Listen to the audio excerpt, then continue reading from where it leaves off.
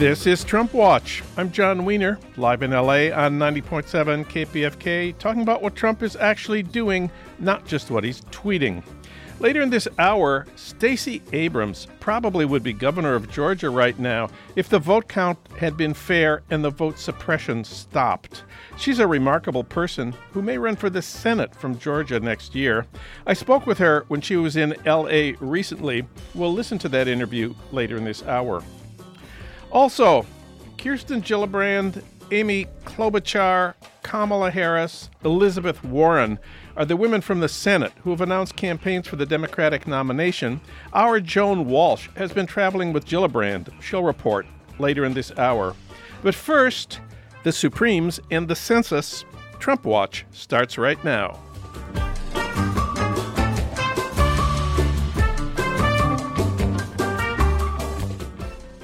Well, Trump wants to require respondents to the 2020 census to state whether or not they're citizens. And the Supreme Court heard arguments about that on Tuesday. For comment, we turn to Harold Meyerson. Of course, he's executive editor of the American Prospect and a regular contributor to the LA Times op-ed page. Harold, welcome back. Always good to be here, John. So why does Trump want to require respondents to the 2020 census to state whether or not they're citizens? Because it would likely reduce the number of immigrants, some undocumented, some documented, who are apprehensive in a time of the administration's war on immigrants to, deal with that question. And by so doing, it would mean that the census would register fewer residents of areas with lots of immigrants, which would include, the bluest of cities, blue states. It could cause a state like California possibly to, lose a congressional seat or two that would otherwise have, since California has far and away more immigrants than any other state.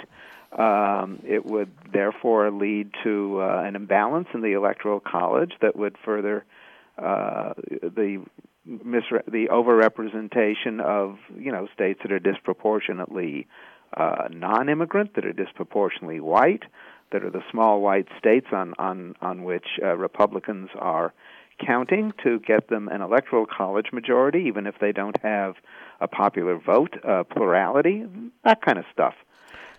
Well, it turns out that the law, you may say, how could this be legal? It turns out the law says it's up to the Commerce Secretary to decide what questions are in the census questionnaire, and he can pretty much add whatever he wants to. It doesn't take an act of Congress. The Commerce Secretary is Wilbur Ross. Wilbur Ross says he wants to add this question. The law allows him to do that. And now the Supreme Court has been asked by some states, led by New York, to rule that this is the inappropriate, wrong, biased, and perhaps even unconstitutional. What's the argument? How's the argument looking at this point? Well, the argument by the state of New York is looking pretty good to an unbiased observer. It's not clear that there's a majority of unbiased observers, however, on the United States Supreme Court. The court under John Roberts and before John Roberts has a history of doing things that advantage Republicans electorally. Going back to Bush v. Gore, to take an obvious example. Yeah. But in the Shelby County decision under Chief Justice Roberts, they struck down most of the Voting Rights Act. Had it been in place, your guest later on in this hour, Stacey Abrams, would surely be governor of Georgia, not Brian Kemp. They've advantaged corporate interests. They may yet decide that gerrymandering is okay by them. And when this case was argued before them earlier in the week, the four clearly conservative justices were very clear that it was okay with them if this question was put on the census, although the Constitution requires a census to enumerate all people. It doesn't distinguish among categories of people. It just says people. That's the duty of the Census Bureau. The argument against was that this would lead to an undercount of a particular group of people, thereby violating what the Constitution requires of the census every 10 years. But John Roberts, who is ostensibly the remaining swing vote, since the real swing vote, Anthony Kennedy, is no longer on the court, John Roberts basically asked some questions which suggest that he would go with his four Republican conservative colleagues, sort of Republican first, constitutionalist second, being the watchword of the current Supreme Court, and so that does not look good for any attempts to get that question taken off the census. And this court's decision will be announced next month. Is that right, May? I think so. Yes, since the Census Bureau has to prepare. By the way, there's a law that says the Commerce Secretary has to run any new questions by Congress 3 years before the census is issued. Really? That was another reason why people hope maybe the court would not allow this question because Wilbur Ross did not do that.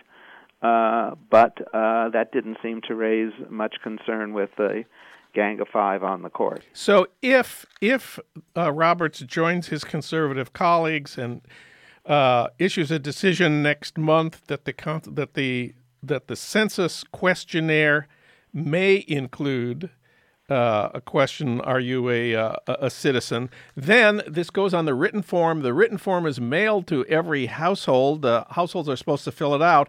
The households that don't fill it out, then there's an effort made, and we will have to redouble our efforts to encourage people to fill out the questionnaire, even if they have anxieties about answering that question. So there will be a lot of work to be done in places like Pico Union and East LA and South Central. And all over the map. It's not just them, but yes, most particularly there. But, this is really a damned if you do, damned if you don't situation. That's what's so really dangerous about it. I can imagine some people in a household where they're undocumented saying, "Look, if we if we fill this out and say no, the La Migra, the immigration authorities, may be pounding on our door. If we fill it out and say we are citizens, La Migra could say, well, you're committing perjury." So it really is the problem from hell.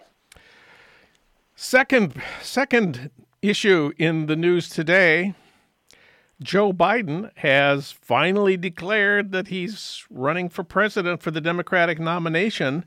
His announcement video, released a few hours ago, featured a strong condemnation of Trump's statements around Charlottesville.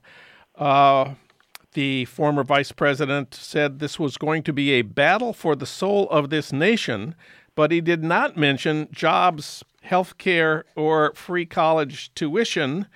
Nevertheless, Biden's main claim is that he can win, and the polls indeed show, right now anyway, that he would beat Trump by a larger margin than Bernie, than Beto, and then the others. The claim is that he will be able to connect especially with the older white voters of the upper Midwest. That would be Pennsylvania, Michigan, and Wisconsin, the states that were lost to Trump. What do you make of Biden's candidacy on this first day? Well, this has certainly been the delayed entry. I think yes. As I recall, in Moliere's play Tartuffe, a 5-act comedy. Tartuffe himself doesn't enter until Act 3. This is sort of following the Tartuffe pattern of that. See. And it's not clear to me why. One of the perverse effects of his delaying his entry to this point is that when the other candidates entered, all their negative stuff was immediately brought to the surface. In Biden's case, it's already been brought to the surface before he enters. So we don't know if there are any other shoes to drop, but shoes have already dropped, including the statement from Anita Hill that he did call her, but that she still is not going to back him, at least in the primaries. Some of the criticism of Biden's opening statement, I think it's a little silly. I mean, there's no question he's basically going to be, the basic Democrat committed on issues like jobs and wages. But then there's a whole slew of other issues that many of the candidates who've been in the field for some time have been ducking. Certainly Beto and Pete Buttigieg. But Elizabeth Warren in particular introduces an innovative progressive policy every other day, so it would seem.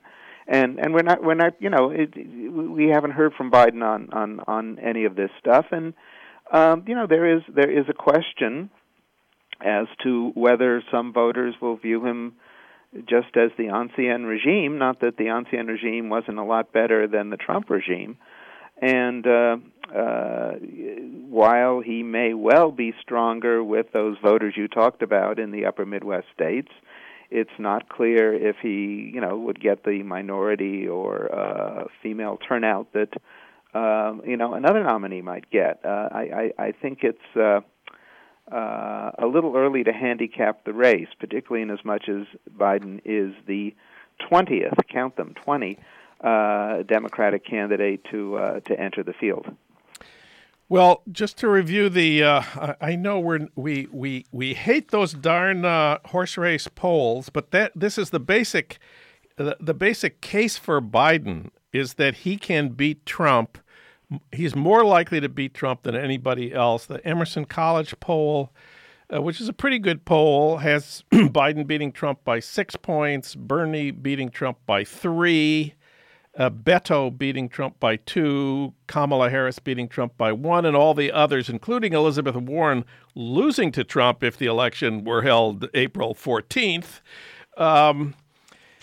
The strategy of relying on Biden, though, seems to me to reject everything that Bernie showed as possible in the last time around. It's to restore the old Democratic Party and the old Democratic electorate, but we think the Democratic electorate has changed quite a bit since Biden ran, don't we? Well, it has, and it's not clear that Biden can win. It's not clear that he's going to prevail in this contest. Yeah. B, that was a poll from April 14th of the year before the election, and where these candidates will stand at the end of just this year, never mind next year, we really have no idea. There have been no debates yet. Yeah.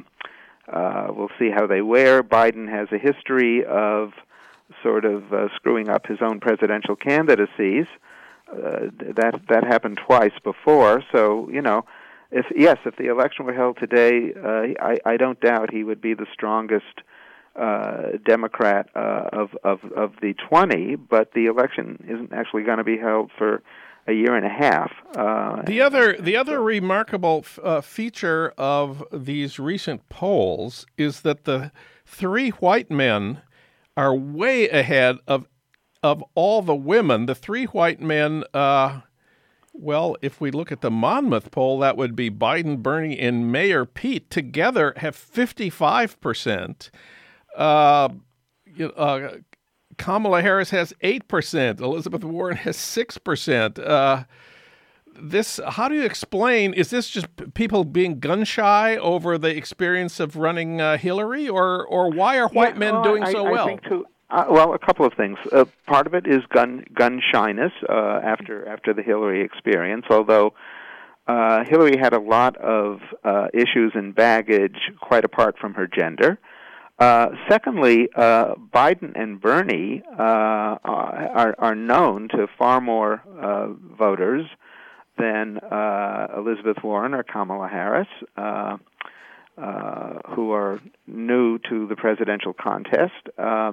So there's a built-in advantage there. There's a lot of factors, and, what I just keep saying to people is it's early yet. Let's see how this plays out. But it is also the case that some people have concluded that there's no way a woman is going to win enough of these male voters to swing it to the Democrats in 2020. And I am not one of those people, but there are a lot of those people. Well, there are more women voters in America than men, and they are overwhelmingly Democrats, especially the single ones and the women of color. That is part of the basis of the campaign of Kamala Harris and also of Elizabeth Warren, frankly. Yeah, it is. It is. And, you know, they start without the kind of name advantage that both Biden and Bernie have. And we'll see if through the debates and other events they can go up, and maybe Biden and Bernie would come down a bit. But I think there is a lot of gun shyness after 2020. In Elizabeth Warren's case, the sort of blown up thing about Trump attacking her on the Native American stuff is in many ways what most people know about Elizabeth Warren, which is clearly there is work to be done by her campaign to get other words out about her. Well, we've only got about 3 minutes left here, and I also want to ask about the third big topic in the news. The House committees investigating Trump have subpoenaed all kinds of information and individuals, and Trump says he's going to resist every subpoena. This will then have to be adjudicated through, if you defy a House committee, you can be found guilty of contempt of Congress, you can be fined, you can even be imprisoned, you can even be impeached for refusing a House subpoena. How long is it going to take before some of these people are brought to justice or before a committee? I don't know how long it'll take, but as someone who remembers Watergate very clearly, the whole effect of the Ervin Commission hearings in particular brought everyone who had worked for Nixon, from his chief of staff Bob Haldeman to the Attorney General John Mitchell. All kinds of folks were subpoenaed. They didn't want to be there, but they showed up and testified. And Nixon didn't do. He claimed executive privilege on some things, not on, usually not on this, and when he did claim it, he lost, so we will see. But, it's a different Republican Party now than it was then. Let's remember that when the smoking gun tape, as it was called, was released, showing that Nixon said, I'm going to order the CIA to order the FBI to basically stop the Watergate investigation, and that was on the tape. Every Republican on the House Judiciary Committee then said, okay, given that, we think the guy should be impeached. Today, but that was before Fox News, that was before Rush Limbaugh, that was before the Republican Party became a cult.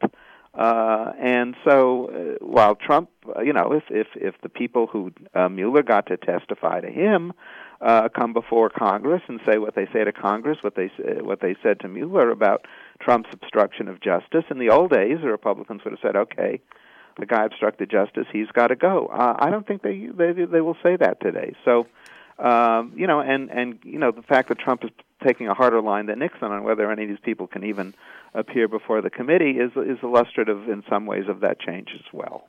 Well, the Morning Consult poll of a couple of days ago found that Trump's popularity has hit a record low. They are measuring the net approval, the difference between approve and disapprove, 18 points underwater. It's never been that high or that low, depending on how you want to look at it. The gap between his approval and his disapproval has never been as great. This is clearly a result of the Mueller report, and perhaps it will widen further in the weeks and months to come. Perhaps it will, but the genius of gerrymandering is that most Republicans in the House, anyway, are in districts that are overwhelmingly Republican, and the gap isn't negative among those folks. If it were to ever reach the Senate, it's hard to believe Mitch McConnell would permit it to proceed, but since you don't gerrymander state boundaries, you might get some Republican senators thinking about, well, maybe he should go, because if he doesn't, I may go. But for those who are able to shape their own districts, which are the Republicans in the House, even a negative 18% unfavorability rating isn't enough probably to move them. Harold Meyerson, he talked about how Biden compares to Tartuffe. Read more about it in Moliere, and read more of Harold at the American Prospect at prospect.org. Harold, it's always great to have you on the show. Great to be here, John. I'm John Wiener, live in L.A. on 90.7 KPFK with Trump Watch and the Trump Watch podcast. Next up, Stacey Abrams probably would be governor of Georgia right now, if not for vote suppression and an unfair vote count. That's in a minute on KPFK when Trump Watch continues.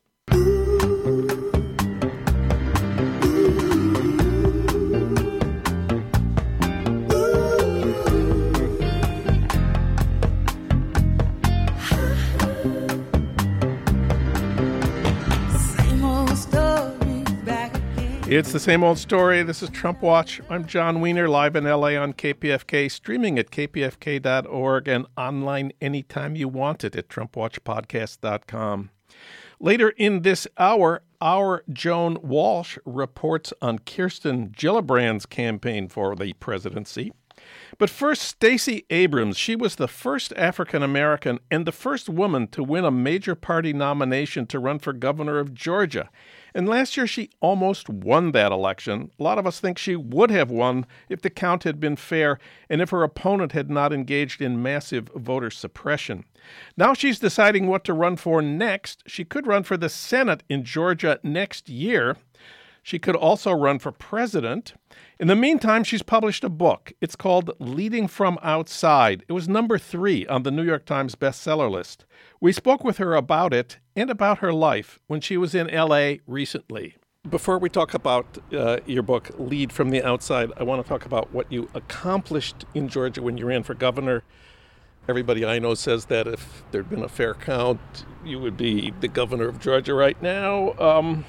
But you did accomplish, anyway, some amazing things in that race. So first I want to talk about the votes you got, despite the votes you weren't allowed to get.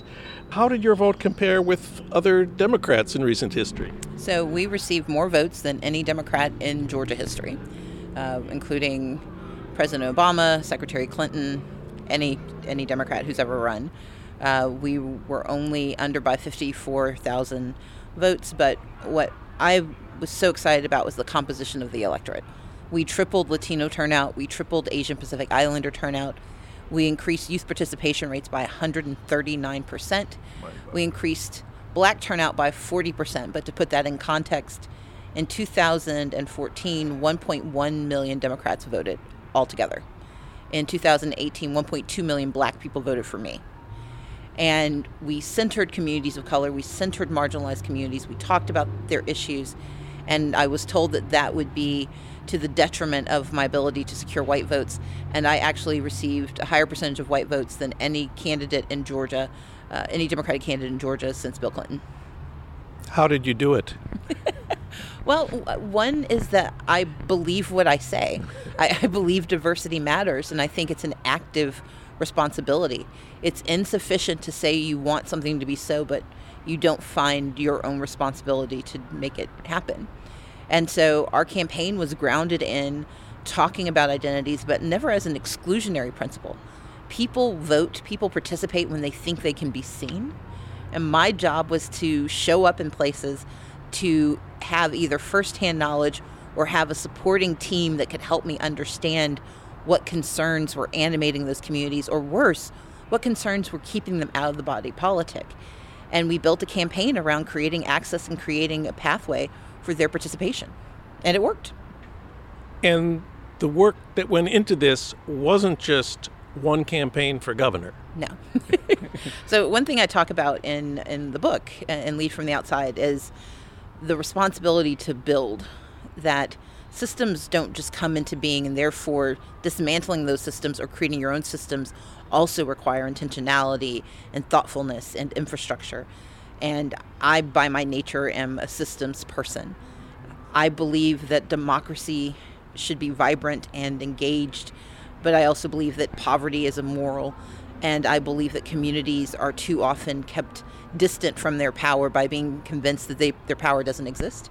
And so I've spent the last I'm 45, so let's say between 1 and 5, I was probably not as active. But I've spent most of my waking life thinking about how do you get more people to the table? How do you get more people engaged? And in the last 20 years, I've been able to put that into practice through my work in the private sector, the nonprofit sector, and certainly the political sector. You have a really important section of your book on how to fight for groups of which you are not a part. And of course, we have to do this because we need allies if we're going to win. But it's hard to do that right. You say empathy is not enough. What is your approach? I think you have to have understanding, but you also have to lift up those who actually have those experiences. Sometimes empathy gives us an excuse. It lets us think that because I have something similar in my background that I now know what you know, and I know what you need. And that's when allyship becomes patronizing. What's more important is creating space for the people who actually have those experiences to do something about it.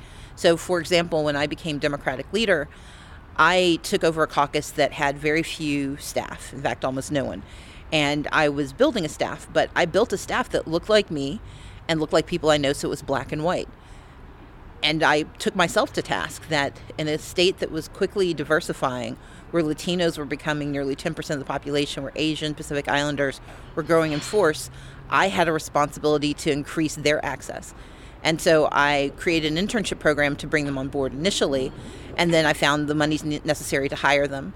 I hired a young Palestinian woman to be my executive assistant because I could not speak authentically about engaging the Muslim community and not find space for their employment. And these are all people who were absolutely qualified for the jobs they had. But I had to be intentional about creating space so they had a platform to do the leadership they needed to do.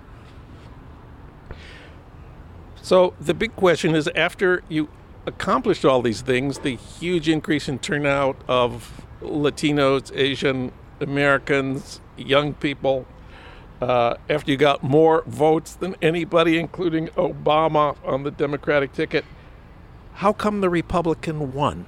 And because I was running against a cartoon villain who was the referee, the scorekeeper, and the contestant. He had 10 years of voter suppression under his belt. He had built a system that built on top of previous attempts at voter suppression that actually started under his predecessor.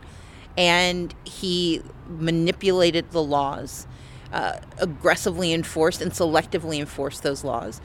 He failed also to do the fundamentals of his job. And so we had this marriage of incompetence and malfeasance that allowed him to suppress access to the vote.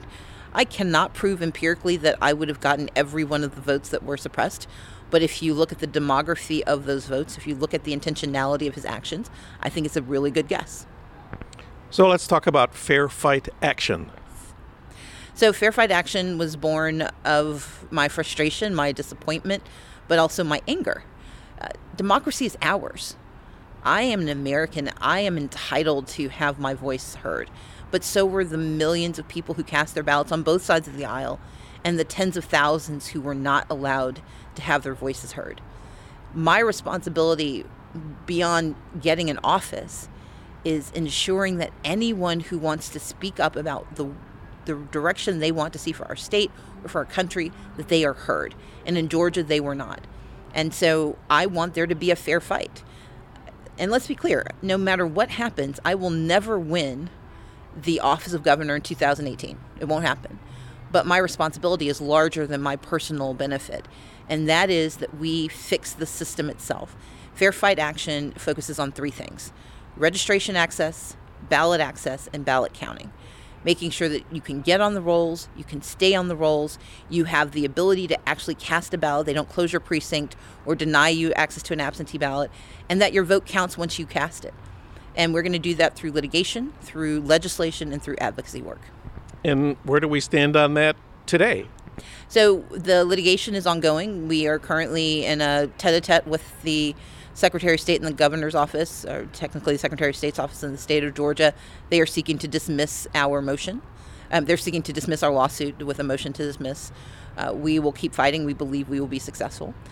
We have been fighting a terrible bill that has moved through the legislature and sits on the governor's desk that will allow him to spend $150 million more than has ever been spent by any state on voting machines, and he's likely to purchase machines that are known to be flawed, known to be hackable, known to be vulnerable.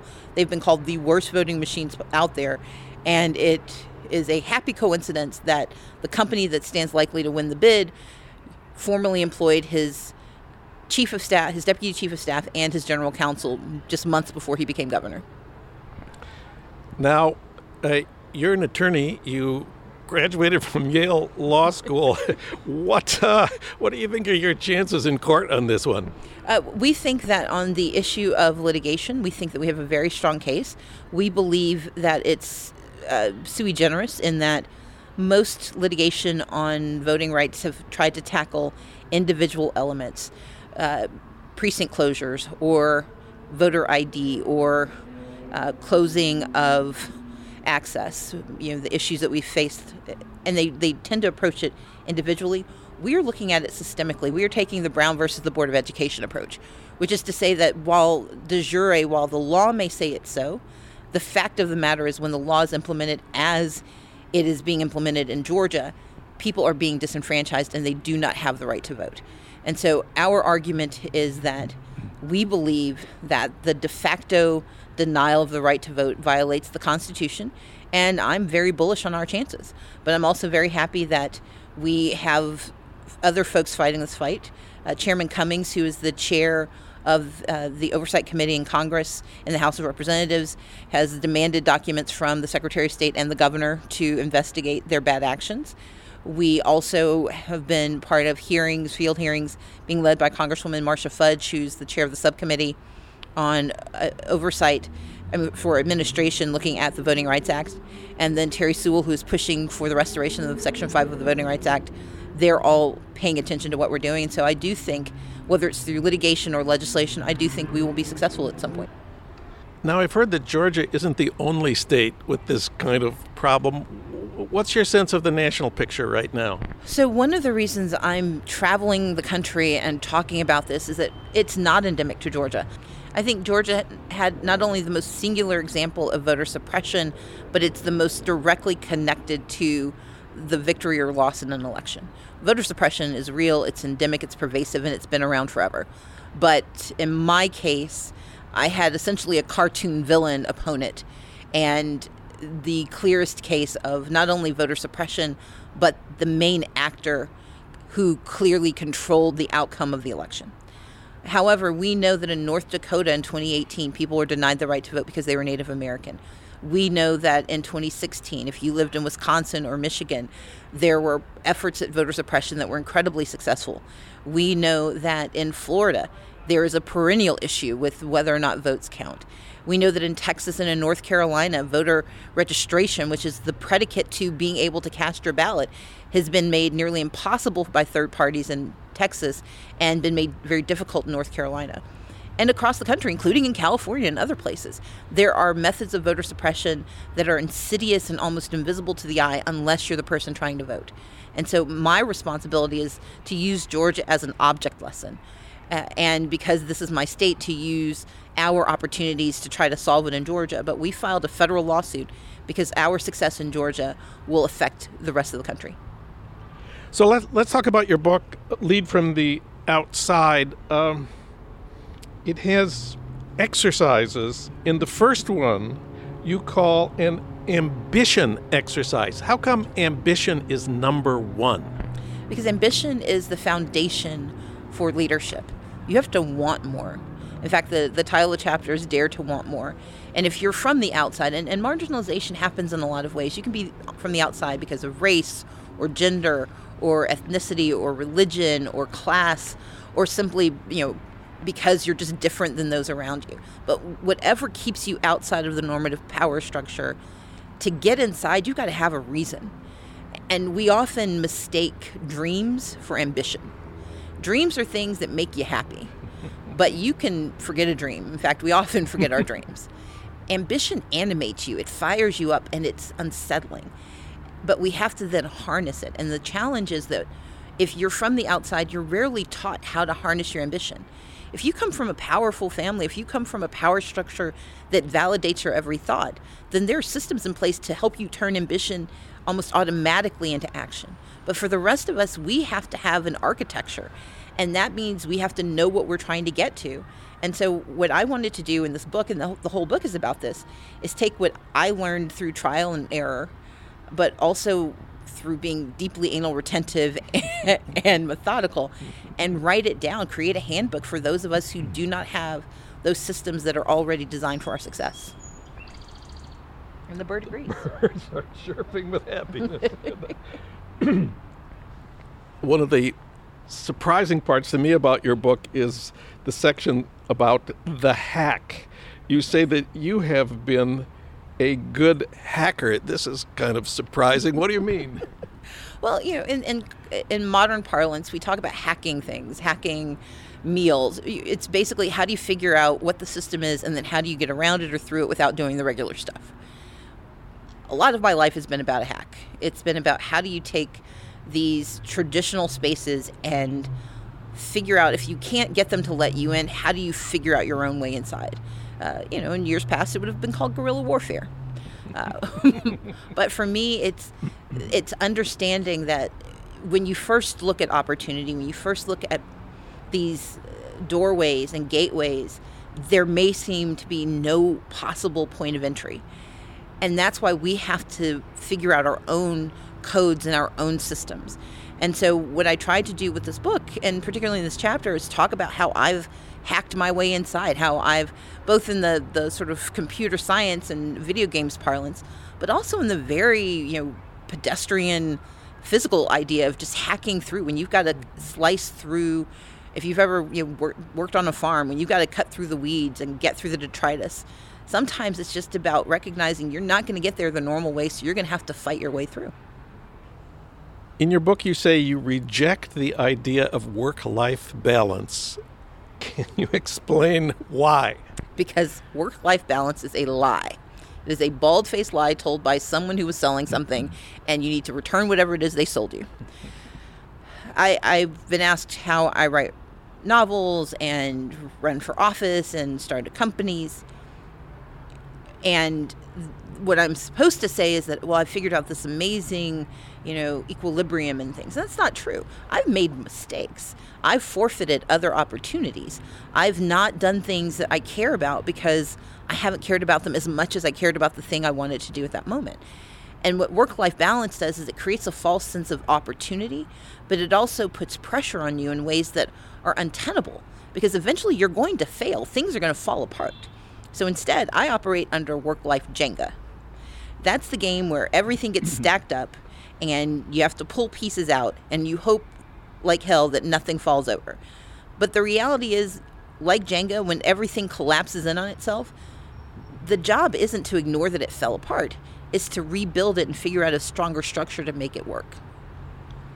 You have a couple of other wonderful rules. If it can't change the world, we don't do it. And that's followed by don't deal with jerks. Yes.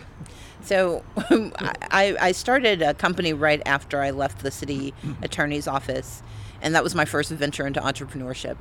And I realized I needed a partner, in part because I think you always get better when you have people around you who know things that you don't know and who push you to be stronger. My first business partner was a woman named Laura Hodgson. Laura and I have since started 3 other companies. But in our first one, in Insomnia, we had a set of rules. And one of our rules was we don't work with jerks. It was slightly more crass when we wrote it down. But our point was this. We'd both come from spaces where we'd worked with people who weren't just difficult to deal with. They were disrespectful. They devalued us, in some ways dehumanized us. And when you work in those spaces and you feel compelled to keep doing it, you start to internalize how you're treated and you validate it. And so we had a rule that if people were not respectful of our values, we could disagree. You could have a difficult personality, but you could not devalue who we were. You could not treat us as less than real and human and whole. And so we had a rule that if we just didn't respect you and thought that you were a bad person or just not a good person, the money wasn't worth it. I want to ask a little about your family. You have the most wonderful acknowledgments, and it's clear you have an amazing family. I'm especially interested in your parents. because they started in Mississippi, and I'm old enough to know what it meant to be a black person in Mississippi. Could you tell us a little about them? My parents are the most extraordinary people I've ever known, and I've met some really amazing people. But my mom and dad are both from Hattiesburg, Mississippi. My mom is one of 7. My dad is one of 5. My dad jokes that he's from the wrong side of the track, and my mom's from the wrong side of the tracks. Like, she's who poor people made fun of.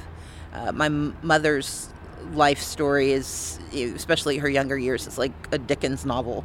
I mean, every time she tells us something, we go and buy her more stuff.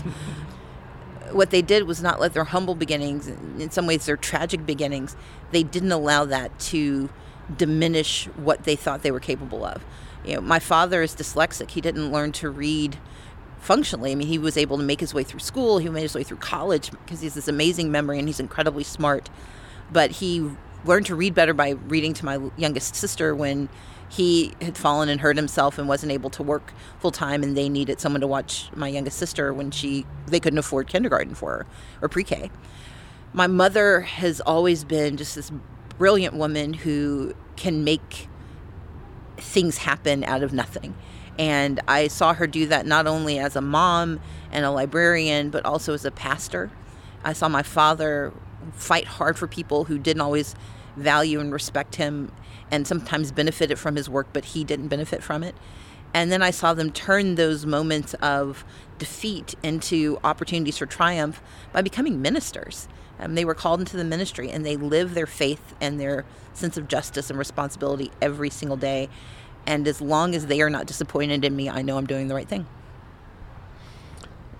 One last thing. The amazing thing about your book is that it doesn't say, vote for me because I can do this. It says, you can do this, even if you're an outsider. I wrote this book in part because I was giving talks to different groups. I was actually in the middle of my campaign. I just started my campaign for governor. It was in the middle of the primary and wanted to provide a handbook. There are a lot of leadership books out there, and there are a lot of political memoirs. I didn't want to write a memoir because I've met me, and I like my story, but I don't think it's sufficient to sustain a whole book. But I think there were things I did that positioned me to be the first black woman to be a nominee for a major party for governor. I knew there were things I had done that allowed me to help start companies that were helping women and people of color and other communities access capital. I'd started this voter registration organization that had registered by the end of 2018 more than 300,000 people. There were things I knew, but I also understood that knowledge in my head wasn't helping other people, and that one-off conversations were inefficient, and I really value efficiency. And so for me, this was really about enlarging the army of people who can be successful, especially those who discount themselves before anyone else can. When you're on the outside, you're perennially looking in, trying to figure out how to get inside. And I believe that if you can find a doorway or a cracked window and shove yourself through that space, your responsibility is not to run and get the next thing you need. Your job is to turn around and prop it open and send out a clarion call and tell folks, here's where it is, come on through. And that's what I tried to do. Well, Stacey Abrams, thanks so much for talking with us today, and we're really excited about whatever it is you do next. John, this has been delightful. Thank you so much for having me. Stacey Abrams' book, Lead from the Outside, was number 3 on the New York Times bestseller list. What will Stacey Abrams do next? Here's the latest. Quote, I think indecision is fine, close quote, she said earlier this week. I am in contemplation and evaluation. To make a good decision, you actually need to think about it. There are some moments when urgency demands an immediate decision, she said. This is not one of those moments. That's Stacey Abrams earlier this week. I'm John Wiener, live in LA on 90.7 KPFK, and this is Trump Watch. Next up, Joan Walsh on Kirsten Gillibrand. That's in a minute on KPFK when Trump Watch continues.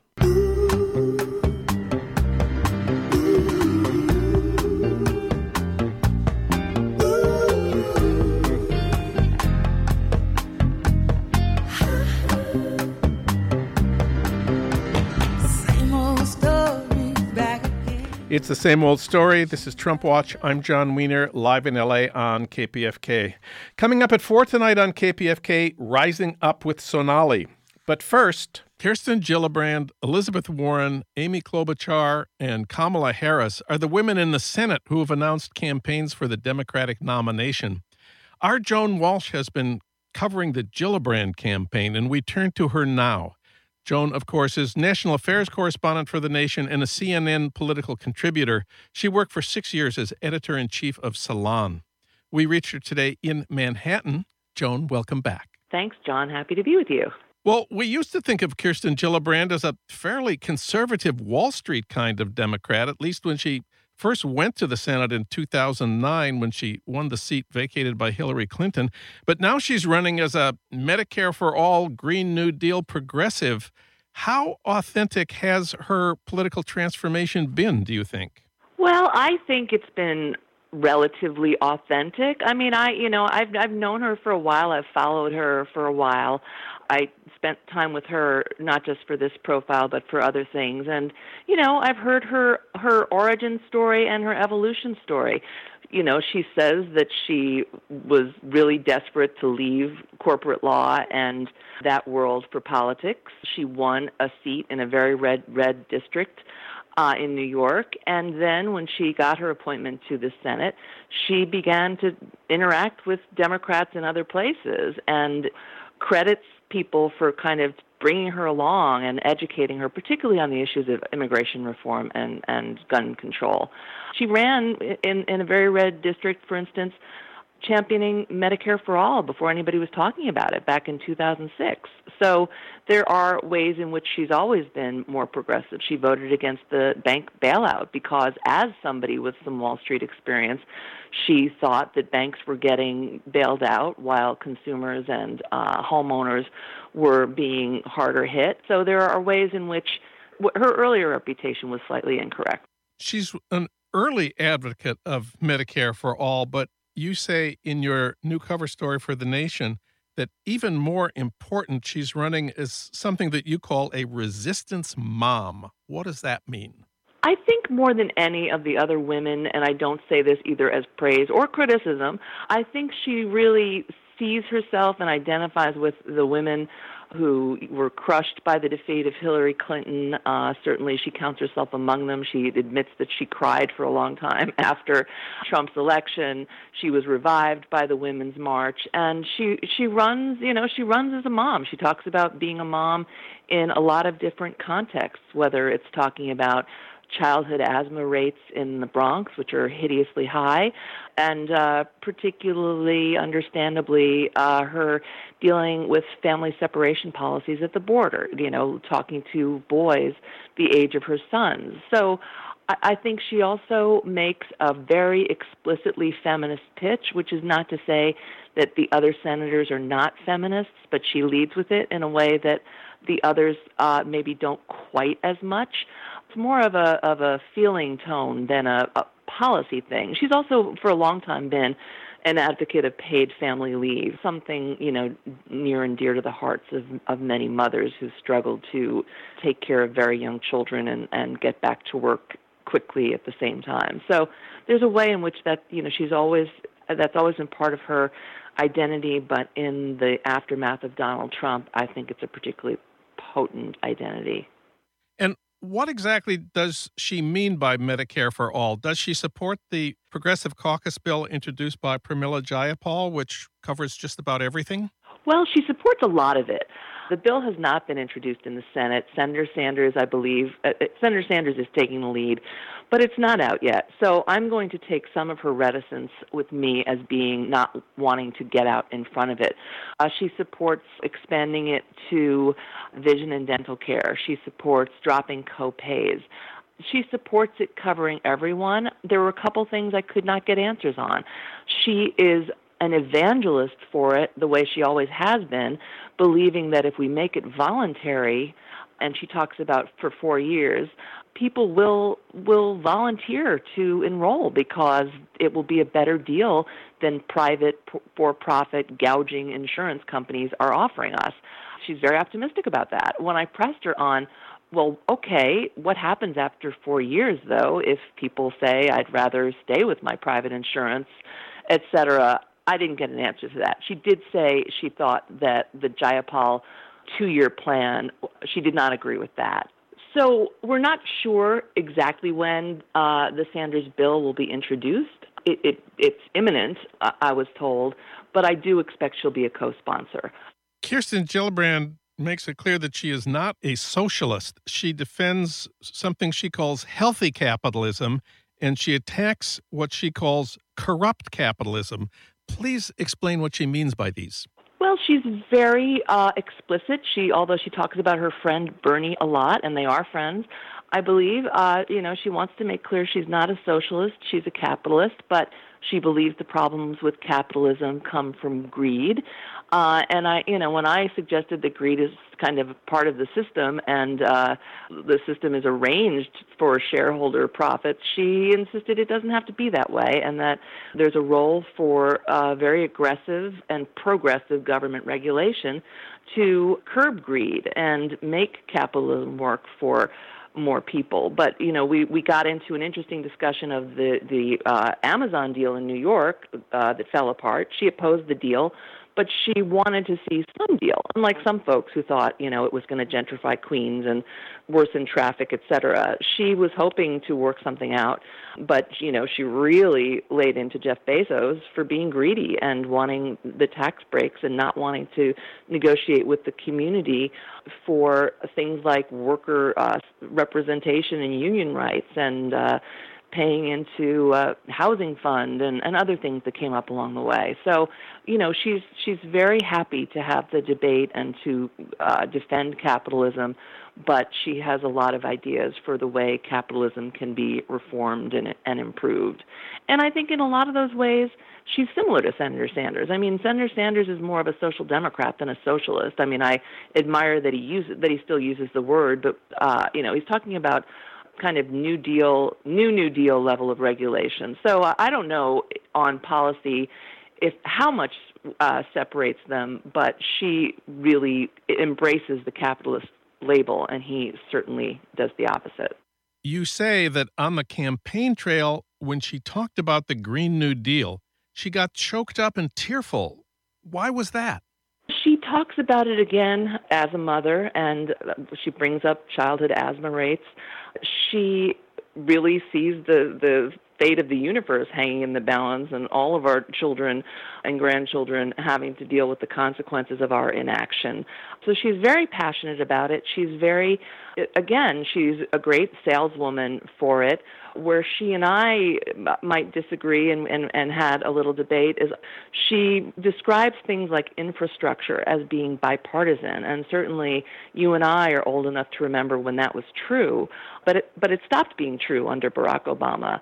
And so, the notion of infrastructure and green jobs and cleaning up air and water, she presents as very, very bipartisan, popular ideas. And in fact, polls say they are popular, but in terms of passing legislation, she is a little bit more upbeat than I would be about the possibility of getting Republicans to sign on to this when, they caricature it as being about abolishing cows and misrepresent it and, are committed to the status quo.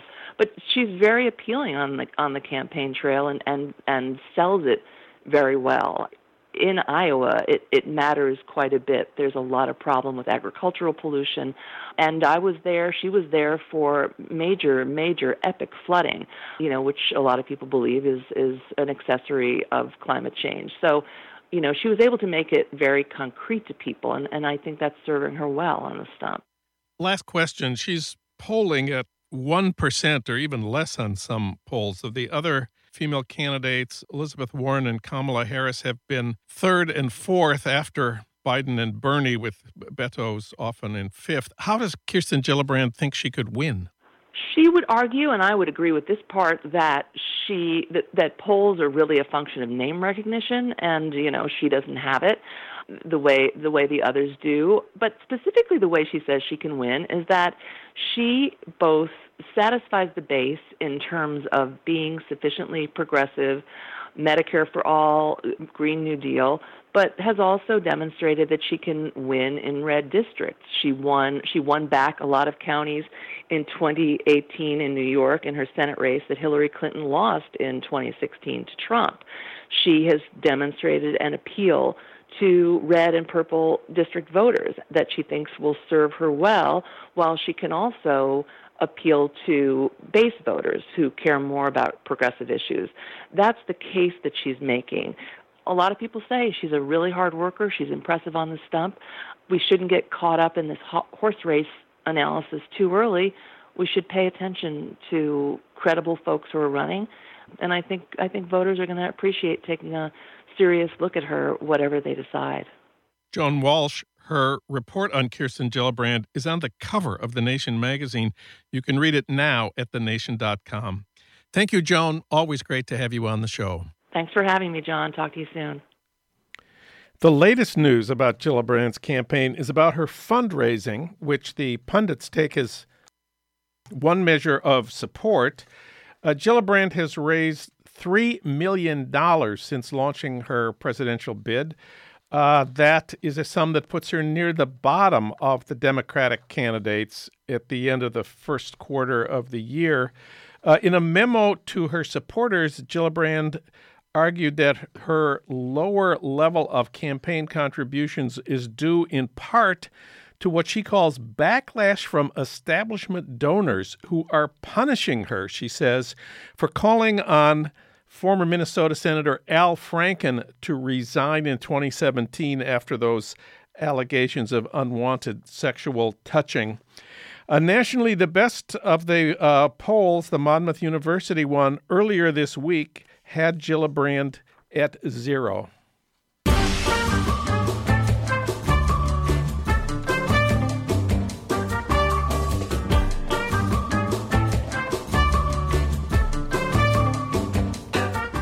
Well, that's it for today's Trump Watch. I want to thank my other guest, Harold Meyerson, talked about politics, about the Supreme Court and the census. We also spoke with Stacey Abrams about her new book, Lead from the Outside. Thanks to our engineer, Gary Baca. Thanks to our producer, Renee Reynolds. Thanks, as always, to Ry Cooter for our theme music, Mambo Sinuendo. Coming up at 4 tonight on KPFK, Rising Up with Sonali. Trump Watch returns next week at the same time on the same station with more talk about what Trump is actually doing, not just what he's tweeting. I'm John Wiener. Thanks for listening.